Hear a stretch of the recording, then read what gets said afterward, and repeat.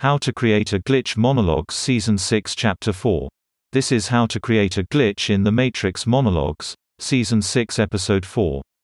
In this episode we'll be discussing ways of looking at nature and creativity to produce glitches. Nature is all about patterns. From the movement of the leaves in the fall breeze, to the movement of the stars, to the sounds of water droplets running downstream, to the rush of ants picking and pulling apart some refuse. In fact, it becomes difficult for us to manifest something that is truly random. Even with computers, we find true randomness quite elusive. Patterns are what drive us. Patterns are what lead us. Patterns are what free us.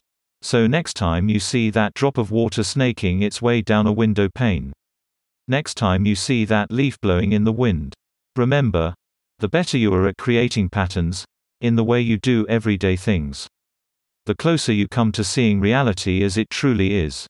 In a previous episode, one talked about using dancing to produce patterns and break them. I started with a group of 2. I told you to play a game. In this game, the leader would put together a pattern of 5 dance moves in sequence, while the follower would mirror those moves. The time it takes for both the leader and follower to mirror each other purposely is the time until the follower becomes the leader and the leader the follower.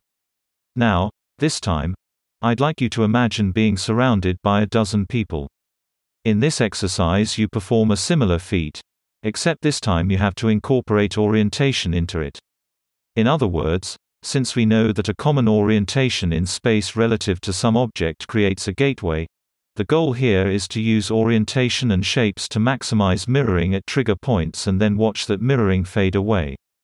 The overall pattern of the movements should replicate patterns being created and then broken, over and over again.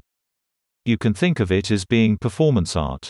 You can think of it being akin to the whirling dervishes of Sufism. Or you can think of it as peeling back the veil of reality, uncovering the hidden truth beneath the gestures of humanity. Now, imagine any creative endeavor with the same principles in mind. Create patterns and break them. Orientation should reflect certain geometric shapes. Use mirroring of patterns and break the pattern and create archetypal forms.